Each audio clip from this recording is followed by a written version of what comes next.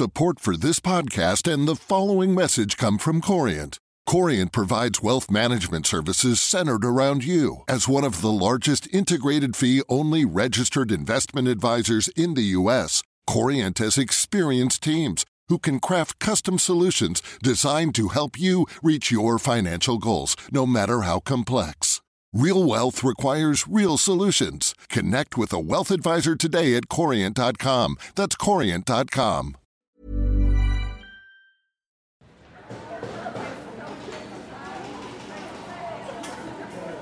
During Casey Moore's time working as a barista at a Starbucks in Buffalo, New York, she says that her Sunday shifts were often the hardest. But in her mind, there's one shift in particular that stands out.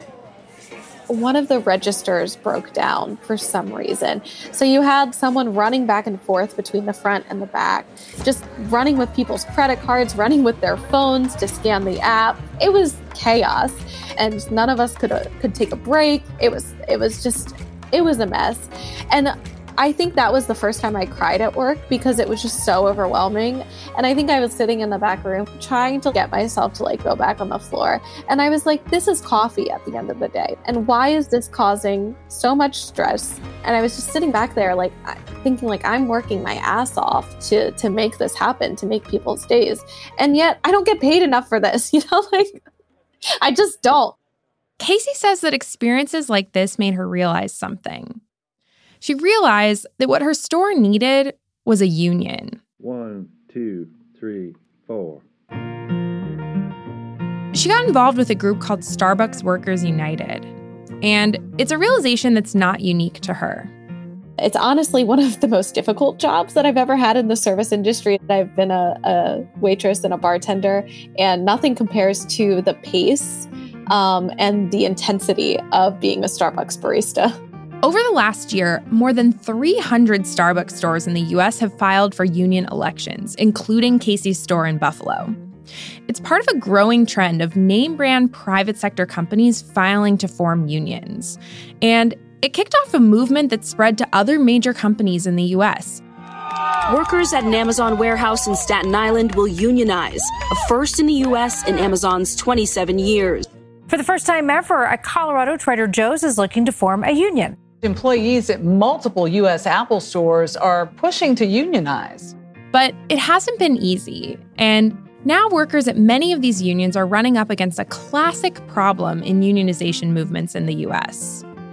Actually getting these companies to come to the bargaining table to hash out a contract. And so, after months and months spent organizing, will the Starbucks unions be able to get their management to come to the bargaining table? Or will they, and unions fighting for recognition at other companies like Amazon, end up stuck as unions only in name, but without a contract to hold their employers accountable?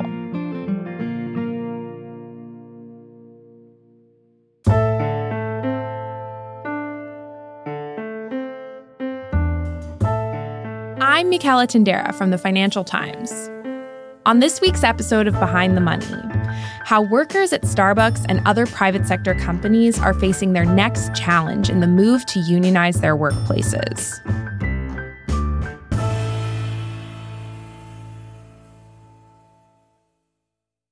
Taylor Nicole Rogers is the FT's labor and equality correspondent, and she's been covering the labor movement at Starbucks since the first store in Buffalo, New York, voted to form a union in December of last year. She says that according to the baristas she's spoken to, the unionization movement really got started because of the changes that the company began to go through during the pandemic. So because people couldn't go to Starbucks and sit around and drink coffee and work on their computers while everything was locked down, people started placing more delivery orders and they started doing more mobile orders. And because you're ordering on an app instead of a phone, you can make those drinks a lot more complicated. And baristas say it just made their jobs so much more difficult. There were complaints about the equipment breaking down and being outdated, complaints about staffing shortages that have been common across the industry, and also complaints about it being really difficult to schedule time off because all the cafes were so busy all the time. So, Taylor, this movement really got its start in New York last year. What happened next? Well, immediately after those first 3 stores in Buffalo held their own elections, more and more cafes followed suit. Some of those stores voted that they didn't want to unionize. Some stores are still waiting on their election results, but it's been huge. Like there's really no precedent for this type of union action to spread across the country this quickly. So, what makes this new movement so different compared to other unions in the U.S.?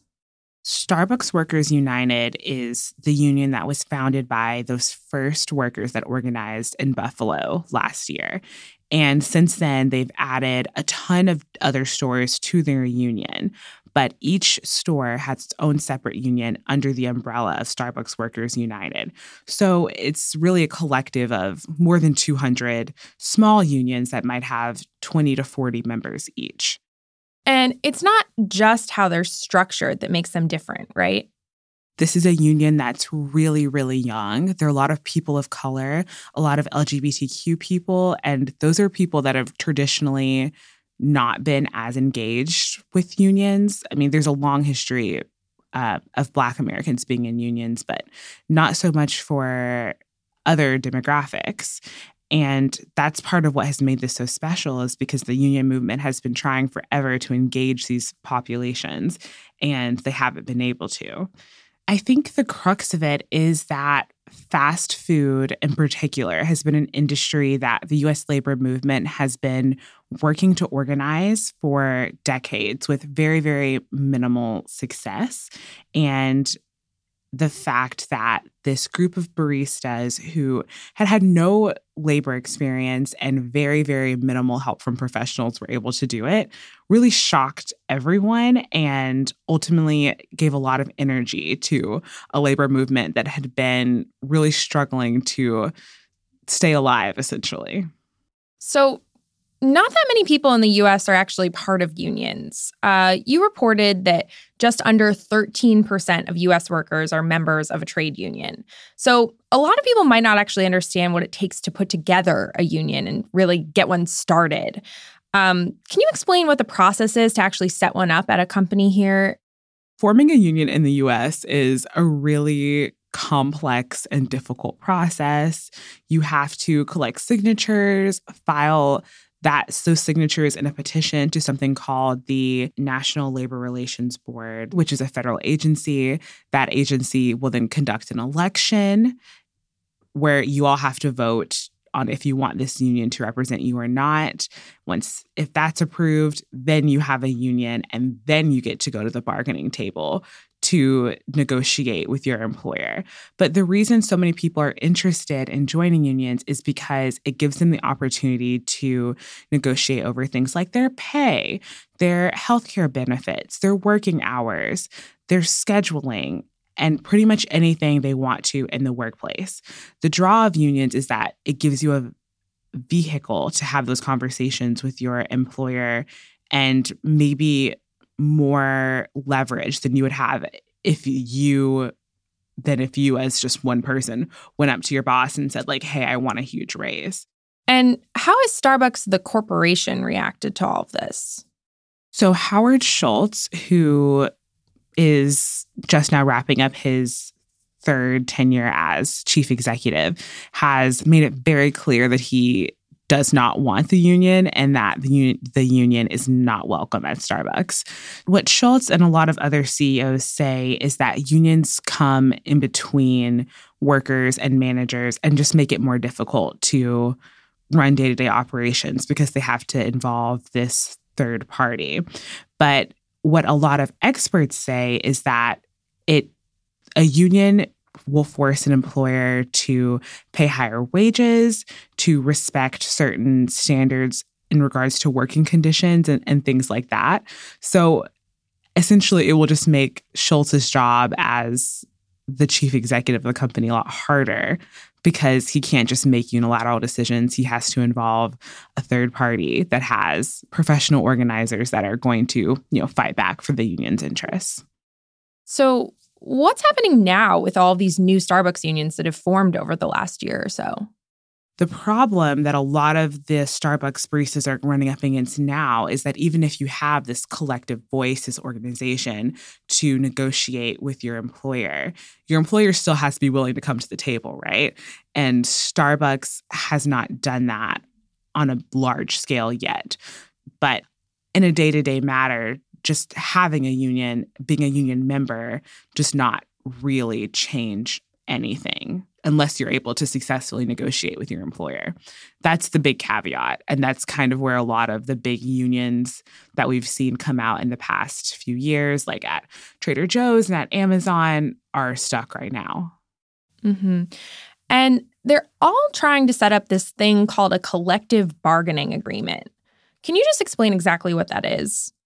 A collective bargaining agreement is essentially a contract that a group of workers represented by a union and the management of their employer sign that agrees on what the working conditions are going to be. The reason that it's so important to get one is that without it, the union essentially has no control over what's happening at work. Most of the time, it takes more than a year to negotiate one because you have to go through every single thing that happens in a workplace. How much vacation time, who gets the vacation time, what's the paid sick leave, what's the parental leave, and the list goes on and on and on. And often workers and employers have a really different conceptions of what's appropriate. But everyone says that that's the most important part of starting a union is getting that first agreement, because once you sign that first agreement, it's really, really hard to create drastic changes in the working conditions after that. So how are the Starbucks union organizers navigating all this? They told me that while they absolutely want to unionize as many stores as they can, that the goal in the immediate future is to engage the company over some of these contract negotiations. The number of stores that have been filing for petitions has actually been trending downwards for a couple of months now. And they've really shifted their focus to trying to get Starbucks to the negotiating table so that they can get, wage gains and better benefits and new equipment, all those things that they unionized for. Because I think they're starting to realize that as great as it is to be a union, it's hard to keep growing if you're not creating change for your workers. Mm-hmm. Have they made any progress on this? In my opinion, the biggest success has been after a few stores closed in Massachusetts and in Washington State, the union was able to negotiate over what happened to those workers who were losing their jobs. They were able to get the company to agree to give them the option to move to a different store. But no store has actually been able to iron out a contract yet. So why is it so tough for new unions to get companies to come to the bargaining table? The consensus is that the U.S. has some of the weaker labor laws among developed democracies because we don't have a lot of the same provisions that empower unions that other countries have. For example, there are countries in Europe that allow unions to take a seat on the company's board and help determine the direction of the company. Obviously, if the Starbucks union had a seat on the company's board, I'm sure they would have a much better chance of compelling them to come to the negotiating table.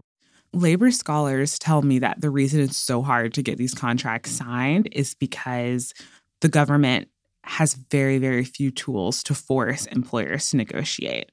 The legal standard that's currently in place is simply that employers have to negotiate in good faith. But obviously, it's really hard to determine in a court of law whether someone's doing something in good faith or not. Is there anything happening that might change this? There are proposals in Congress that have been on the floor for a while about how to strengthen U.S. labor laws. But with Congress looking the way it does and the midterms coming up, nobody's really optimistic.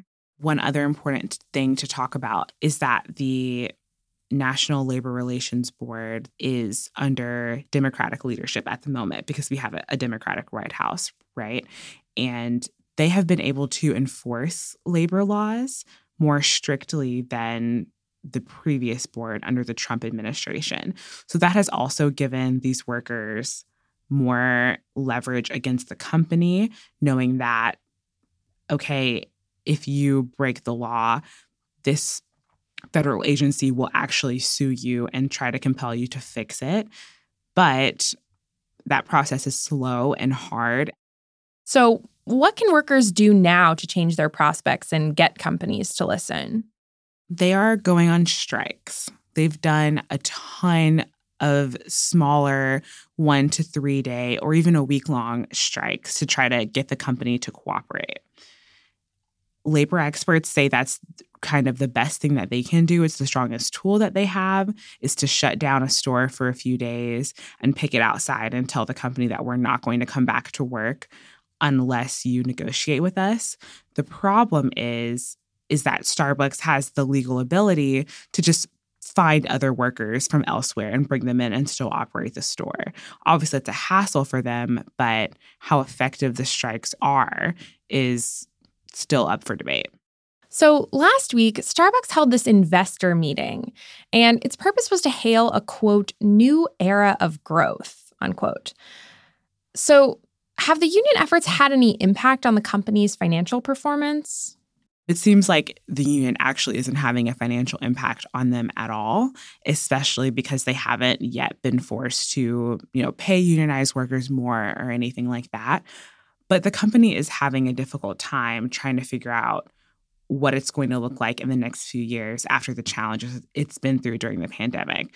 So Schultz, the outgoing CEO, has said that he's going to spend hundreds of millions of dollars updating stores, providing new equipment, providing training, and all of those things to help the company reset.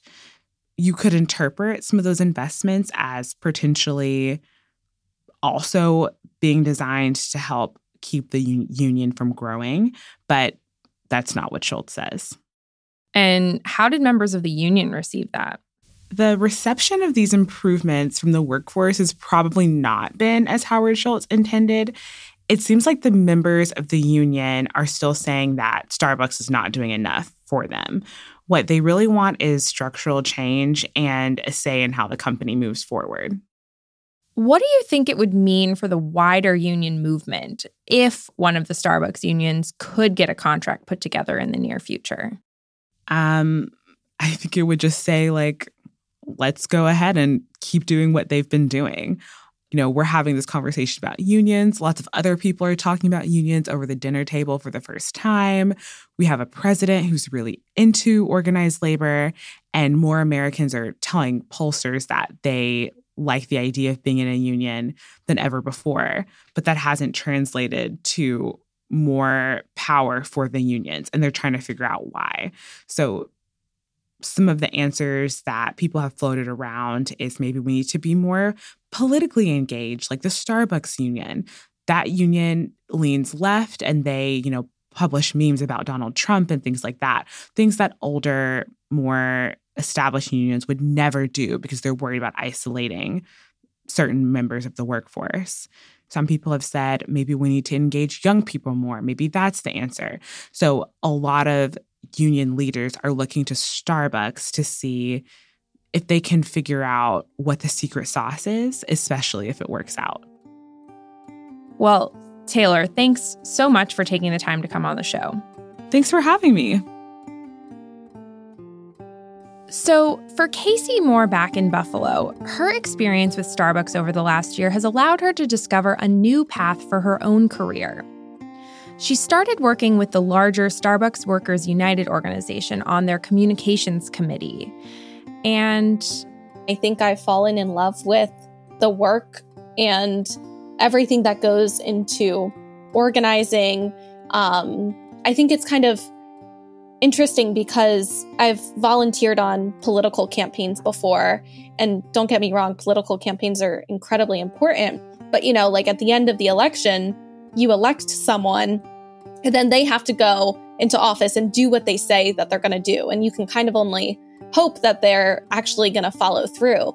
With a union, you're building power for your entire workplace, for all the workers there. And it's just an incredibly cool thing to be a part of because You're a part of something that is enacting change. And so I absolutely see myself staying in this work in some capacity. And whether that's working in the labor movement or organizing my next workplace or whatever that means, I'm really excited that I found this passion and this group of people. But Casey's still waiting for her store's union election, which took place in May, to be certified by the NLRB. Both Starbucks and her store's union are challenging some of the ballots. So for now, things are sort of stuck in limbo.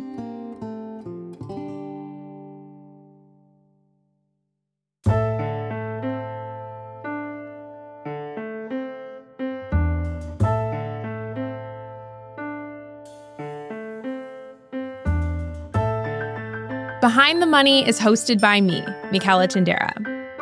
This episode was edited by John Buckley. Topher Forhes is our executive producer. Sound design and mixing by Sam Giovinco and Breen Turner. Special thanks to Andrew Edgecliffe-Johnson.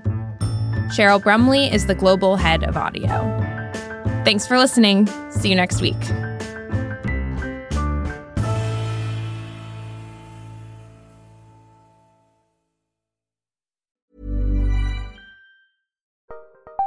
Join Capital Group CEO Mike Gitlin for a new edition of the Capital Ideas Podcast.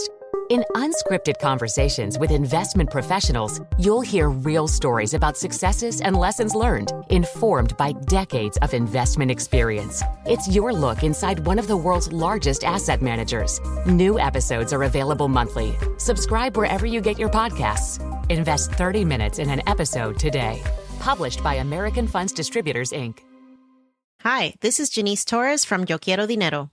From a local business to a global corporation, partnering with Bank of America gives your operation access to exclusive digital tools, award-winning insights, and business solutions so powerful you'll make every move matter. Visit bankofamerica.com/banking for business to learn more. What would you like the power to do? Bank of America, N.A. Copyright 2024.